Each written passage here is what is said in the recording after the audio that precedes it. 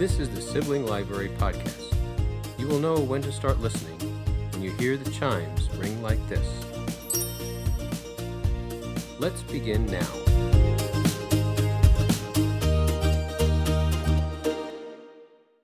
Happy October, listeners! This is Sibling Library, the podcast where we read, share, and repeat. I'm your host for today, Megan, and I'm joined by... Julia. And Katie. And if you didn't already guess based on the title, we are sisters. So we have a fun show set up for you guys today. We are going to be focusing most of our conversation on Goosebumps. Ooh, I keep getting them. So to start off the show today, we have a game that we found on Google. It's called Halloween, Dead, Alive, or Fictional. And I've got a list of names here, and we're going to determine whether we think they are dead, alive, or fictional. Any questions? Wait, do you also have the answers right in front of you? I don't, so Katie or Julia can be on Google duty if we're not sure about one. There are some on here that we will be certain of, and there are some on here that we will not be certain of, so. Are you guys ready? Let's give it a whirl. Yes. First name on the list, Stephen King. Alive. Definitely alive, right? He hasn't. That would be shocking if he had. Next one, Morgan Freeman. I mean, Alive. There's constantly rumors that he's died, but I'm pretty sure he's still alive. Big one on social media that people do. What do they call them? Death hoaxes? Yeah. Next one, Betty White. Oh, too soon. R.I.P. I feel like when they made this list, she probably was still alive. Is there a date on the list? No, it's just a Google image. So yes, clearly by our reactions, Betty White has passed away. Next one, Elvis Presley. Passed. The king has left the building. He has. Katie, I watched you come up with that joke. I'm not quick, guys. I'm sorry, I'm not quick. You usually are very quick-witted. Okay, well, it's 8:45 in the morning on a Saturday, so I'm a little bit. I'm not even done with my coffee yet, so you'll have to be patient with me. Okay, next one, Fred Willard. Fictional? I guess that would be my guess too. I have no idea who that is. Who is it? Died. I don't know. Who is it? Is that your guess, Julia, or you Googled it? Googling. Fred Willard, American actor. Oh, he played Phil's dad on Modern Family. Oh, And he did die. He died in 2020. Oh. Yeah. All right. R.I.P. Yeah. Next one, Paul McCartney. Alive. Definitely alive. And still rocking. Yep. Next one, Ted Bundy. Fictional. No. Oh, I'm thinking Al Bundy. Oh my god. I'm thinking Al Bundy. I believe not dead. fictional, but I don't know I if wish he's dead Ted or Bundy alive. was fictional. How about that? That was definitely Sure. a Halloweeny one. Yeah. I think he's dead though, right? I don't know. Or is he in prison? I don't know. I think he's dead. I'll know. Google. Yeah, he died in 1989, so quite some time ago. Okay. Next one, Hannibal Lecter. Fictional. Fictional. Definitely fictional. Next one, Tom Petty. He was probably still alive when this was written too. Next one, Norman Bates. Fictional. Fictional. Definitely fictional. Russell Crowe. Alive. Jackie Chan. Alive.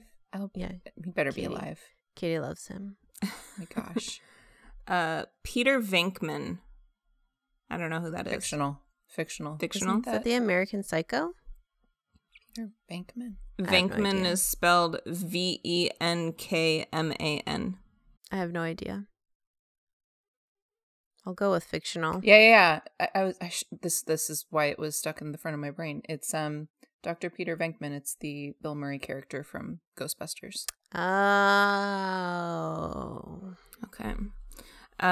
Next one, Macaulay Culkin. Alive.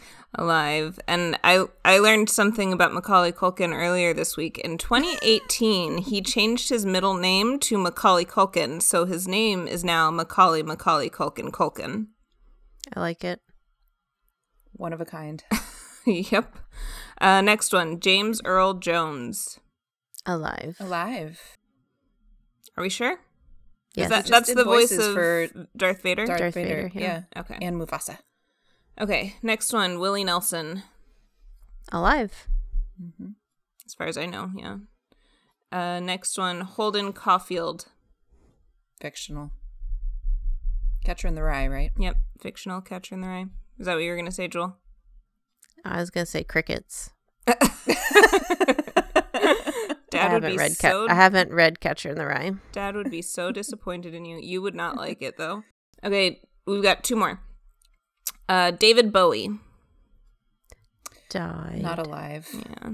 And last one, Regis Philbin. Aw. Reg. Did he die? Pretty sure. I think so. Sorry. Too.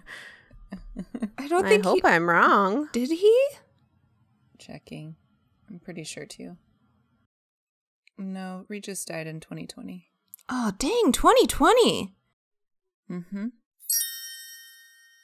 Okay, well, that was fun, guys. A little. It was a little interesting. sad too. I feel like we did a pretty good job, though. We did, We yeah. got most of them. There were some questionable moments in there, though, Katie. Yeah. Okay, well, thanks for playing along with me, you guys. I know that got a little bit sad at times, but I think we did pretty well overall. Are you guys ready to get into our main event? Yeah, we'd all better beware. We're in for a scare. I got nothing. It's okay. Oh, we finished the line. Yeah. Oh, okay. That was it. Unless you remembered the theme song music and could do that. Okay, well, that's what we were discussing earlier. I do not remember watching the show at all. I don't think I did. Which shocks me because what year did it start? When was it airing? 95? I may have been in college. No, you were not in college. You were not in college. It was might like have been busy with mid to softball, early though. 90s. Yeah. It was like mid to late 90s. Okay, So mid to Katie late was probably busy with softball. Was it on at the same time as Are You Afraid of the Dark, or did Are You Afraid of the Dark start after? Are You Afraid of the Dark started It was before. before, because I watched Are You Afraid of the Dark? I think 1990. It was like one of the early Nickelodeon shows. That explains why I remember that being scarier. Yeah, because you were little. Mm-hmm. Yeah, remember? I was like, Megan, you can't watch it. It's TVY7.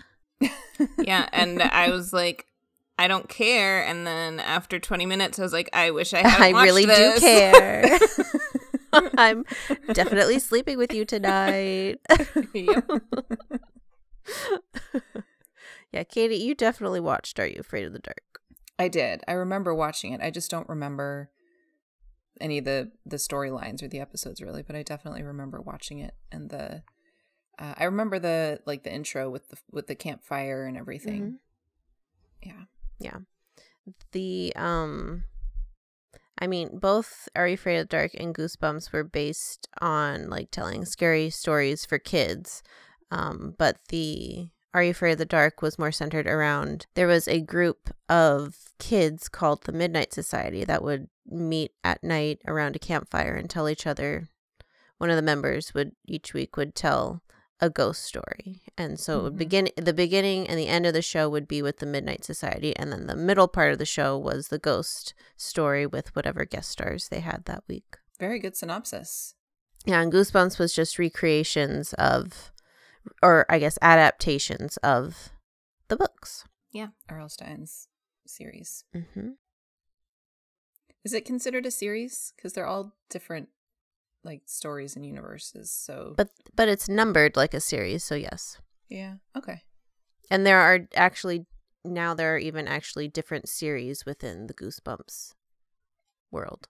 Right, because there's the Fear Street one, right, which is for I think that teenagers. that one's more teenagers. I was specifically talking about the kids ones. There's like I think there's a whole series with like called Slappy's World, and there's another one with like Horrorland. I don't know. There's different series that have come off of the Goosebumps series. I don't know, Megan, if you did any research, but do you know, has R.L. Stine written every Goosebumps book? Or is he like a James Patterson and have like ghostwriters? I believe he's written every single one. At least he's taking credit for every single one. I found an article not long before we started recording, and I just wanted to read the first kind of few sentences of it. The title of it is Goosebumps author R.L. Stine says the only lesson in my books is to run, which I thought was cool. It's by Catherine Bromwich.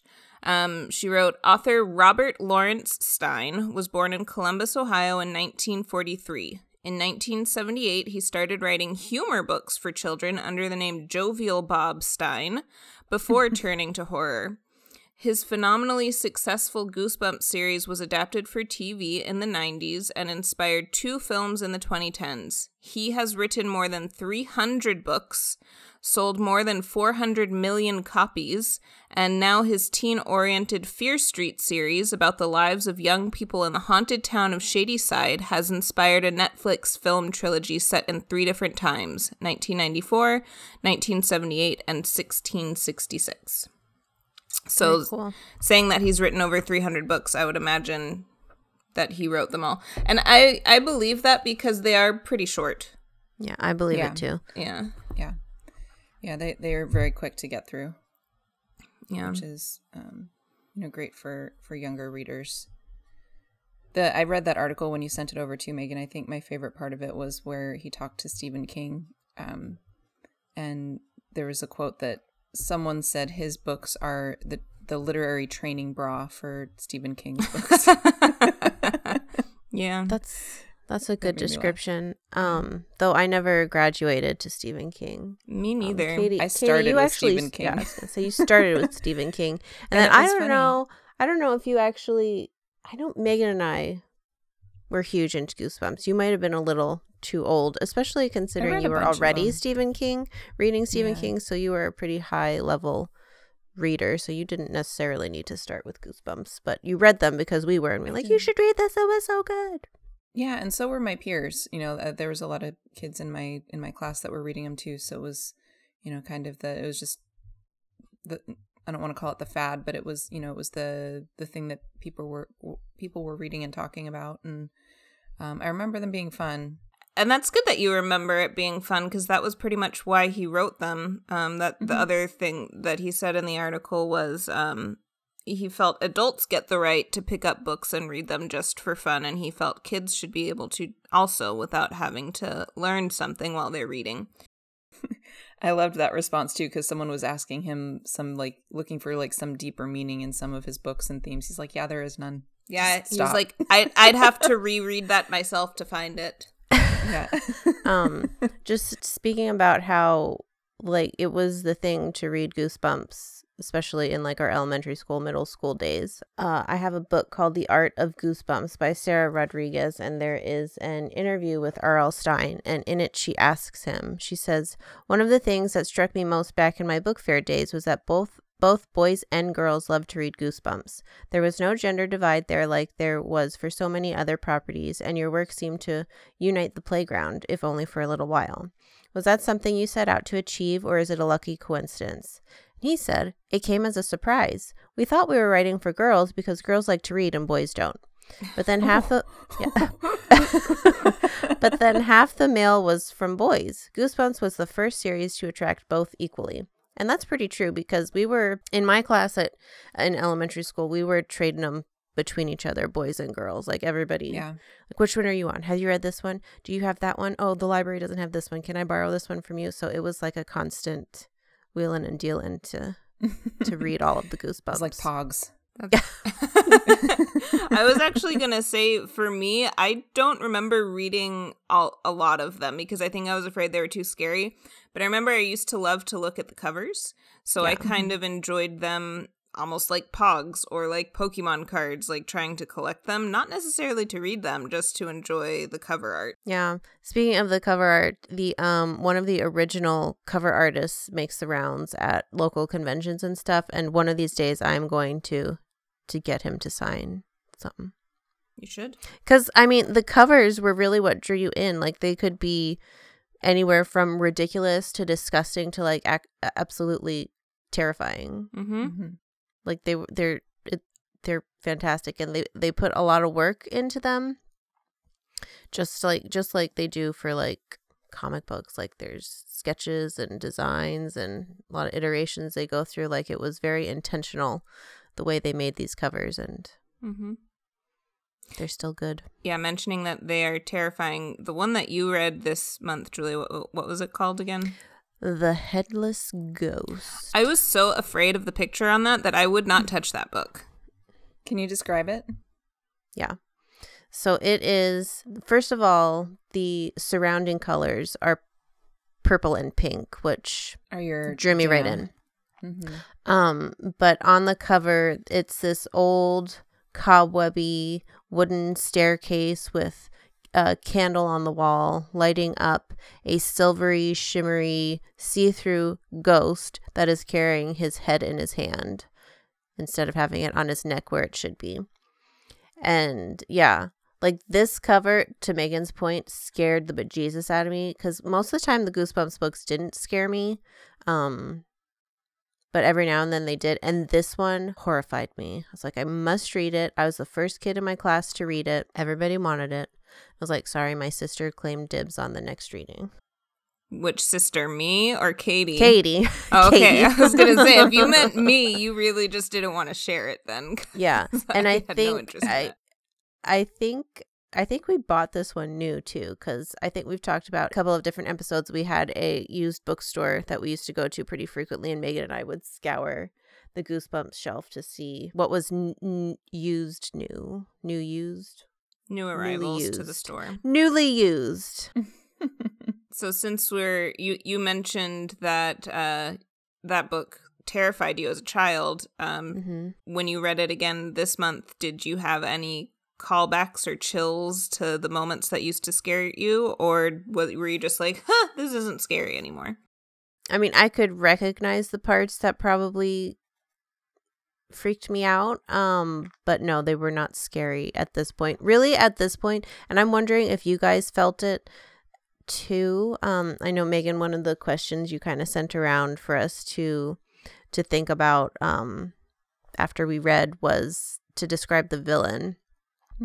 And I have to say there really was no like definitive villain in this book, but I'm assigning it to the two lead characters because and I would be curious to read more, or at least hear what happened in your books. They were little turds. I was going to ask you guys if that for someone who writes for children, he does not seem to have a very high opinion of them.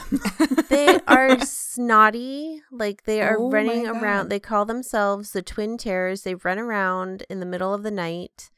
Are they it's twins? They're not twins. It's a boy and 'cause- a girl, best friends. They run around in the middle of the night. They like peek into people's windows with like scary masks on and scare people, or they like howl like werewolves. Like, they're just running around scaring anybody they can scare in the town. Like, they're just real snotty. Are they better or worse than Greg Heffley? I was gonna say, This is Dire of a Wimpy Kid. I know. That's actually what I was gonna say. Like, they're not nice. At the end, there is a better resolution where they've kind of like seen the error of their ways, but leading up to it, like, they're just like snotty. Like, oh, we're just gonna do whatever we want and scare everybody. That was, yeah. Do we think that has something to do with the times, or do we think that he just, at the time we were reading this as kids, like, we were surrounded by kids like that, and it was just kids being kids, so it didn't affect us in that way? Or do you think it's like, is this an accurate depiction by him, and it's just that we have matured and we treat each other better than we did as kids? Or like, what do you guys think about that? I think it's more a sign of the times, because like the 90s where you're stereotypical, you were either a nerd or a jock. Like there was really no in between. Like that's how kids were depicted in most books or shows. Yeah, there was like that's just, it was the stereotype, and I think there's a lot more representation now for just all kinds of different types of personalities and people, and I think that's what we're more used to now. So going back to the 90s, you can definitely see some very dated, that's not to say it can't be enjoyable, but very dated and old-fashioned kind of viewpoints. And I'd be curious to read to see like what from the 90s, because it's still going. I'd be curious to read one from like the very beginning of the series to what's being published today, like if there is any kind of change in how the kids are talked about. And I did watch the Goosebumps episode for the Headless Ghost. I don't think we kind of decided that there was not an episode created for all three of the books that we read. And Katie, if you found out why there is not one for yours once we get there, I would really be interested to hear what the reason is, because yours is the first of a 3-parter basically, and like the most iconic Goosebumps villain. But before we move on, I do want to note the book that I read, The Haunted School, the main character is a sweetheart.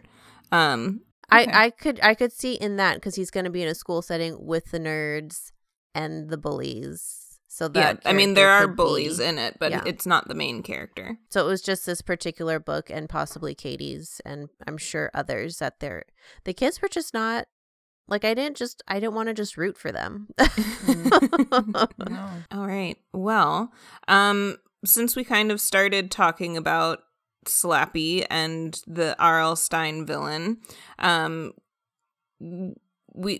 didn't really have a specific villain in mind either, but there was like a tribe of children, basically, who were creepy and were trying to keep the main character from getting where he wanted to go. So I guess technically they would be the villain, but it wasn't like one iconic monster. So Katie, why don't you talk about your book and tell us what made Slappy scary? Well, first of all, he's a ventriloquist dummy. And that's enough for me to make him scary. So Megan doesn't like dolls. Yeah. Yeah. Well, so I read Night of the Living Dummy, which, as Julia mentioned, is the first in a, I think, 3 or 4-part series, and maybe has gone even further than that in the R.L. Stine universe. I think it has, actually, because at the beginning of my book, there's like a list of books, and one of them is like, there's the list Goosebumps Most Wanted, and gives a list of 10 books, and then there's Goosebumps Slappy World, and it goes number 1 to number 11, and Night of the Living Dummy isn't actually listed on here, so there must be even more than that. Yeah, I don't know, and I'm not sure if Slappy's World is, if he's in like all of those books, or if it's kind of like a, what's that show called? A crypt. What was that show? Tales from the Crypt, kind of like that, with like, he's like that crypt keeper character, kind of like kind of like guiding the universe, like a Twilight Zone. But so I don't know if he's just kind of like the host, maybe. Well, I'm sure if he is a host, he goes out of his way to be creepy. Oh, for sure. Yeah. So actually, in the first installment of all of this, Slappy is not actually the villain. Ooh, it is a completely other dummy called Mr. Wood, which is super original. Oh man, what the 8th grade boys would do with that. Mr. Wood, yes. So the way that happens is that so the two, I guess you'd call them protagonists, even though they're also little turds in my book, are twin sisters named Chris and Lindy, and they stumble upon an old ventriloquist dummy in a dumpster that Lindy decides she's going to take home and takes an interest in, and learns ventriloquism and starts doing this act and is getting all this attention. So Chris is super jealous of it and, not happy for her sister at all. She's just wanting to get some of the attention, and they're just having this rivalry with each other. So their parents go to a pawn shop and find Mr. Wood and buy him for Chris. Chris finds a piece of paper in the pocket of Mr. Wood's costume that has this very, very strange language written on it, and she says the words out loud, which brings Mr. Wood to life, but only when he knows it's safe to do mischief. So he starts creating all this havoc, and everybody thinks that it's Chris doing it. So he's the villain, and what makes him scary, and I think what makes that idea scary in general, is that it's the idea that it's this inanimate object that is supposed to be kind of a safe, fun thing that brings laughter, and then all of a sudden it has its own will, its own sentience, and just has its own agenda, and it's not a nice one. It's very evil.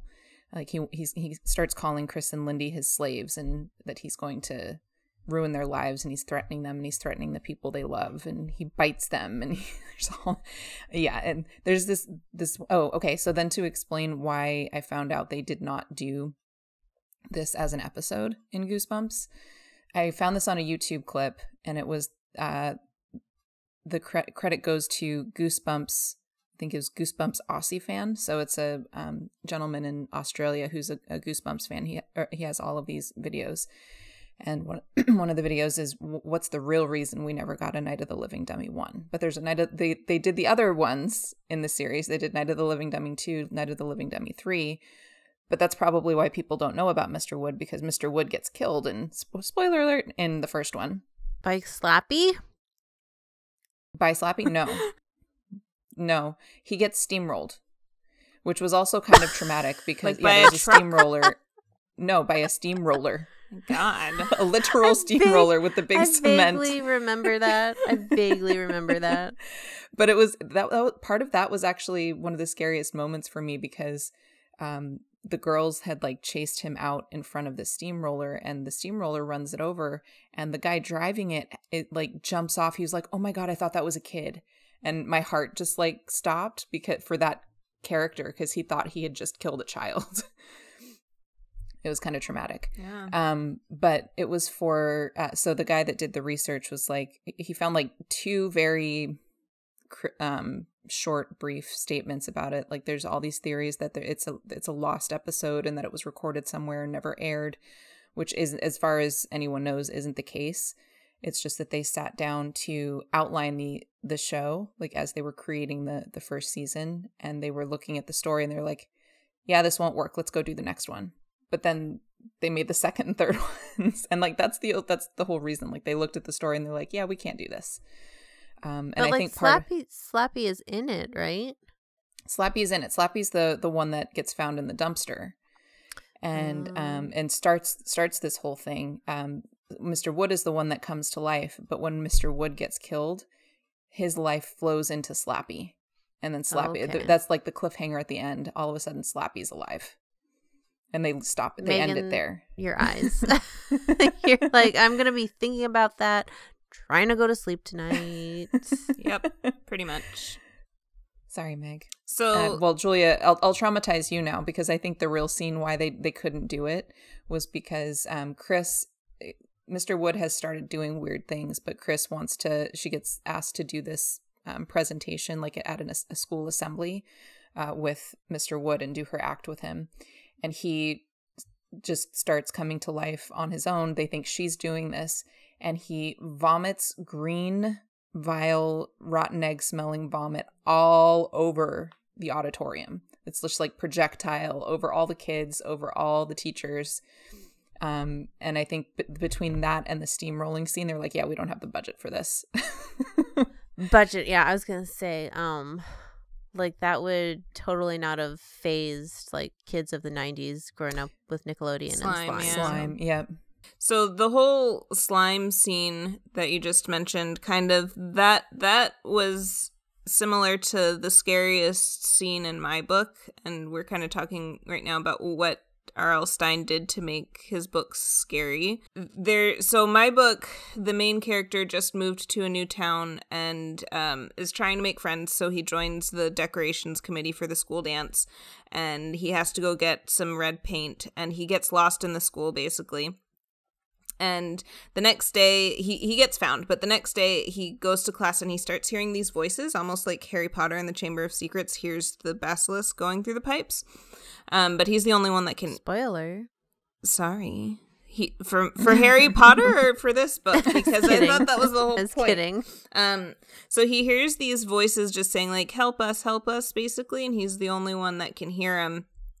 And the night of the dance comes, and he and his friend have to go get some tape to fix one of the posters in the dance.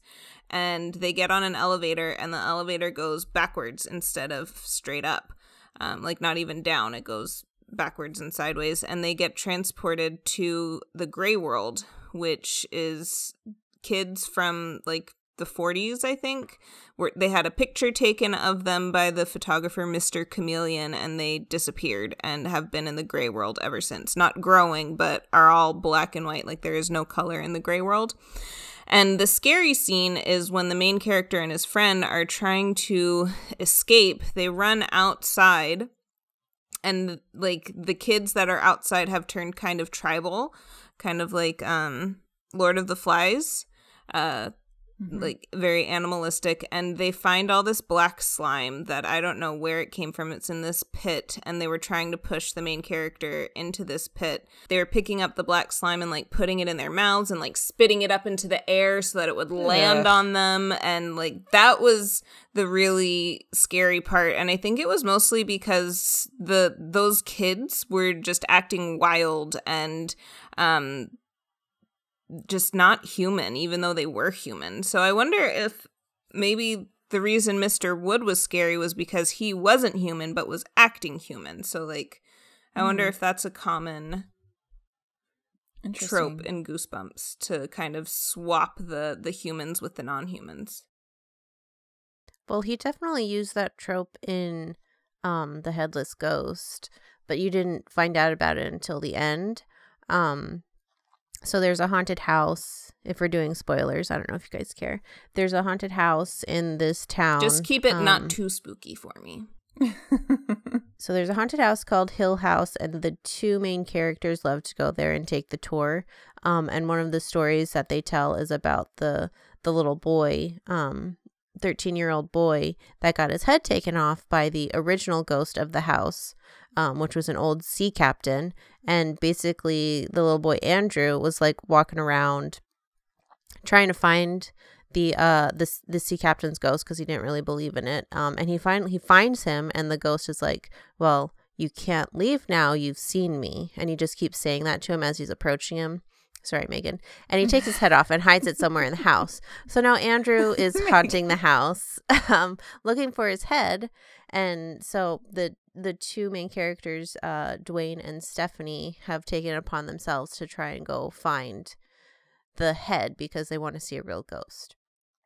And a bunch of other stuff happens, and basically they do end up finding the head of the ghost, and he comes and gets it, and he thanks the two kids for finding it, because now he can go about his business and be free. And Dwayne and Stephanie get so scared that they decide they're not going to haunt the town anymore. They're not going to go visit Hill House, make the tours anymore. A few months later, they are walking past the Hill house again, and they look up and they see like the tour guide and another person that worked at the house looking down the window at them, and they wave. And a police officer comes behind them, and he's like, what are you guys doing? And they're like, we were going to go visit Hill House. And he was like, why? It's like, we're going to take the tour. The officer's like, there is no tour. They've been closed for months. And they look up and they see, I'm getting goosebumps, Megan, I'm sorry. They look up and see the tour guide that used to do it, and he is see-through. So it was ghosts running the haunted house the whole time. But they were nice ghosts. They were, yeah. I'm surprised that the story didn't go that they saved the little boy, but then turned around and ran into the ghost that originally stole the little boy's head. Yeah. And I will say I watched the episode of Goosebumps for the haunted, the headless ghost, and they changed the story significantly. Like, it still made sense the way they did it, but that's not what happened in the episode. As often happens. But yeah, with this was a screen proper ghost story. Nice. So that kind of leads me to the next question. In his autobiography, R.L. Stine wrote that he decided he wanted to have a surprise at the end of every book, and then he decided it would be even more fun to have a surprise at the end of every chapter. What were your guys' thoughts on this? Because it seems like, Julia, yours ended on would you say yours ended on a cliffhanger? I guess yours kind of tied it together. Yeah, mine kind of finished. Mm-hmm. But he definitely used like cliffhangers throughout the book. Mm-hmm. And I would say I remember reading Goosebumps as a kid and thinking, okay, I'll just read one more chapter, and then thinking, oh well, I have to see what happened. Like, I had already started reading the first sentence on the next page, because I needed to know. Mm-hmm. Not because I was ever worried that the characters would ever die. And I do wonder, like, are there any books in which the main characters actually do come into actual harm and aren't okay by the end of the book? I don't know. If you read Probably the article not. that Megan sent, they ask him that question, and he actually says no one ever dies in these books. People may already be dead, right? But Mm-hmm. Right, yeah, because it's still for children, and he was trying to blend together humor with spookiness, but also like the knowledge that it's always going to be a happy ending. And I don't know if you were about to say this, Megan, but he also talks about he wrote one book where it wasn't a happy ending, and he got all kinds of criticism, flack, fan mail, like flack for it. So he never did it again. He's like, all right, and it needs to be some sort of a happy ending at the end for all of the stories. So yeah, he consciously doesn't kill anyone off in these books. Gotcha. To go back to Julia's point, when you were a young reader and you got to the end of a chapter and you're like, well, I have to see what happens next. I think that is an absolutely fantastic tactic for young readers to read. However, as an adult reading these, and I know these books aren't necessarily meant for me anymore. I'm in my 30s. Right. I found it really overused, especially because each cliffhanger that I had, it was like, as soon as the very next sentence was like, oh, well, this isn't a problem.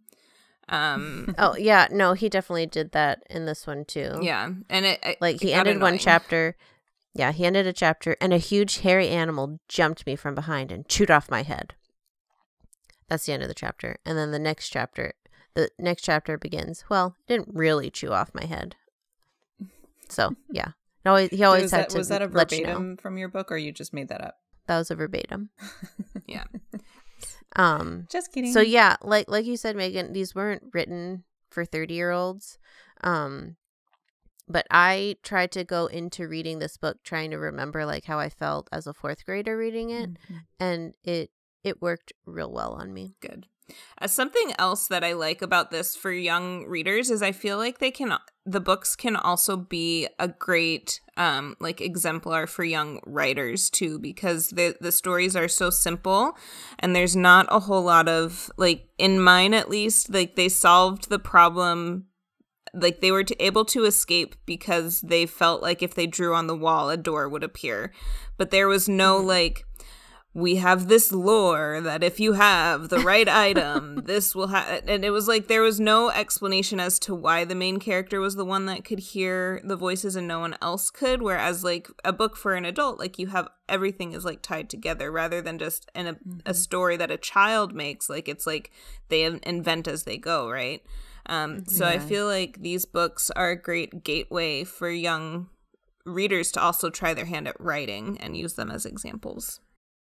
That's a really great point. It's more left to the imagination, and kids have such wild imaginations that, it would just make sense to them that, yeah, I would just try this, or something that they might do as they're playing make-believe, Mm-hmm. It's a great point. And I do want to say too, like, I thought the quality of writing was actually pretty good. Because sometimes I can go back and read or try to read like a popular kids series. I'm like, nobody should be reading this, but because of the like nobody but emerging readers should be reading this, I guess I should say. Mm-hmm. Because sometimes you need things to be predictable and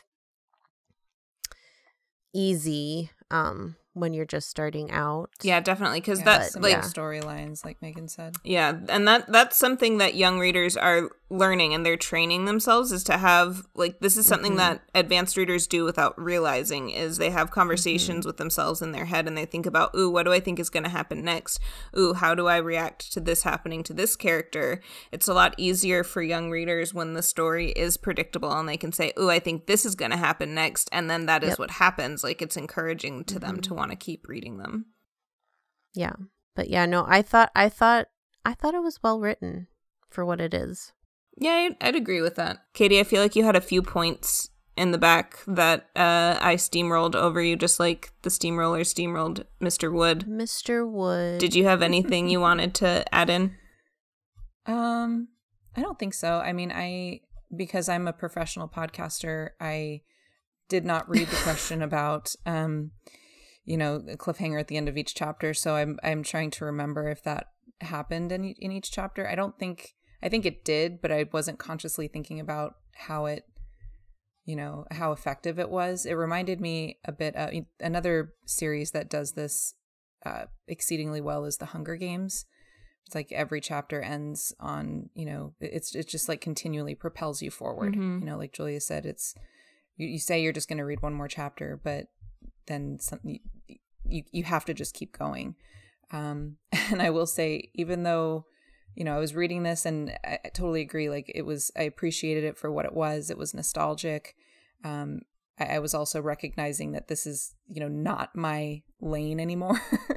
Not super enjoyable for a lot of ways, just because it's not, it's a different reading level than what I'm at now. But at the end, when all of a sudden Slappy comes to life, I was like, oh, do I want to read the next one? You do. I might just have to. But yeah, I think that was the only thing I was kind of wanting to contribute to that question. Oh, with that said, would you recommend this to a kid? Like, I would. This one specifically, but the series. Yeah. Yeah. I mean, I guess it depends on the kid totally, but exactly. Yeah, exactly. I think they stand up. There's a reason they're still in print. I'm actually shocked that these books aren't. So I teach Read 180, which is a class for students who are at least 3 to 4 grades below grade level in their reading level. And with that, there's like, they give me like several boxes of books that are geared towards those readers specifically to get them reading, and also at various reading levels to meet them where they are. And then there's also an online library for them. And things like Captain Underpants is in there, and that's a big popular one. Drama by Raina Telgemeier is in there. It's a big popular one. I am actually, after reading this, I'm shocked that there are no Goosebumps in there. And I might actually supplement my library and add some in specifically for my Read 180 class, because I think some of them would like it. I think some of them might look at it and be like, that's what we read in elementary school. I'm too old for that now. But I think that the level that it's written at and the engaging storylines, I think would be great for them. Yeah. This was a productive episode. Yeah. Did anybody have any other lingering thoughts or anything they wanted to add in? When I pitched this idea to you guys, I had it in the back of my head that, this will be great. I'll like go find all of our old Goosebumps books. The only one I could find was the one I wanted, which yay me, but I have no idea where our Goosebumps books are. Slappy took them.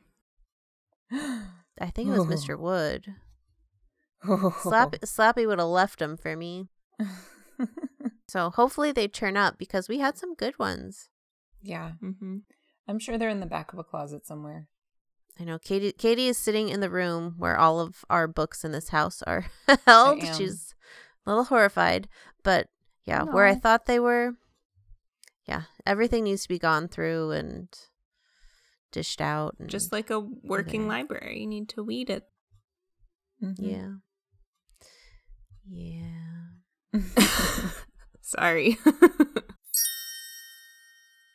All right. Any other thoughts on Goosebumps? Love it. It was fun. It was fun. It was a lot of fun. I agree. Thank you, R.L. Stine. And if you're interested in R.L. Stine, I'm going to plug an episode of the Malton on Movies podcast, in which they sit down and for a whole hour and talk to R.L. Stine. It was fascinating. Very cool. Is he as dry and sarcastic as he was in the interview that I sent you guys?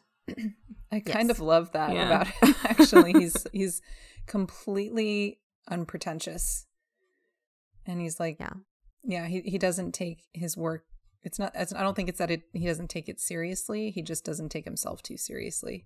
And like, honestly, he kind of stumbled into this. I don't remember the story completely, but there was another writer writing like a similar type of series for, I guess, Scholastic maybe. And for some reason, they either needed somebody to fill in or they were starting a new series. And his editor was like, "Do you think you can do this?" He was like, "Probably." Look now where we are. 30 years later. Still popular. Good job, dude. Kids still love it. Yeah. I also do want to mention, because we were talking about the show, the original Goosebumps show from the 90s is streaming on Netflix currently, if you're interested. It's and then there's the new trilogy too. Yeah. I have not watched that at all. Have either of you? Mm-mm. I haven't even read a Fear Me Street neither. book. Because he does Maybe talk that's about what we that. can do for Halloween next year. Yeah. Well, he does talk about that on Malton on Movies, and it is scary. Like, he wrote them To be scary. I think people do actually die in those. That's something he said in the article that I sent. Yeah. I'm a professional podcaster and totally read that article. Well, I mean, she just sent it this morning. I did. So. It's okay. Oh, I let myself off the hook. I didn't check my email. I texted it to us. I didn't read all of our text messages. Jeez Louise. I just saw your sourdough pumpkin and that was it. Yep. I was completely enthralled by that. That was a different text chain, but you're forgiven. It's all right. It is all right. Well, thank you guys so much for that conversation. I had a lot of fun. I didn't get too scared, which is another trademark of his Goosebumps series. It's scary, but not scare your pants off scary. Usually. So thank you guys. You should read mine, Megan. I'd be interested to know. I'd be interested. Maybe. So thank you guys, and thank you R.L. Stine for your contribution to young literature. You touched many continuing readers. Contribution. Yeah. Touched many readers, including us. Yes. Mm-hmm. All right. Well, thank you guys again for such a fun conversation. Coming up at the end of the month, yes, you heard me right, the end of this month, we will have a special Halloween treat coming for you. If you remember what Soup from a Sausage Skewer is and you enjoyed that, it will be very much a treat for you. And it will be in conjunction with the Doom Buggies podcast, which Julia is also a host on, along with our friend Jeff Bam. So it's going to be a lot of fun. Make sure you stay tuned. And if you haven't already subscribe so you don't miss it. Mwahaha. All right. Until next time, read, share, and repeat. Bye. Bye. Bye-bye. That brings us to a close on this chapter of Sibling Library. Thank you for listening. Until next time, let's read, share, and repeat.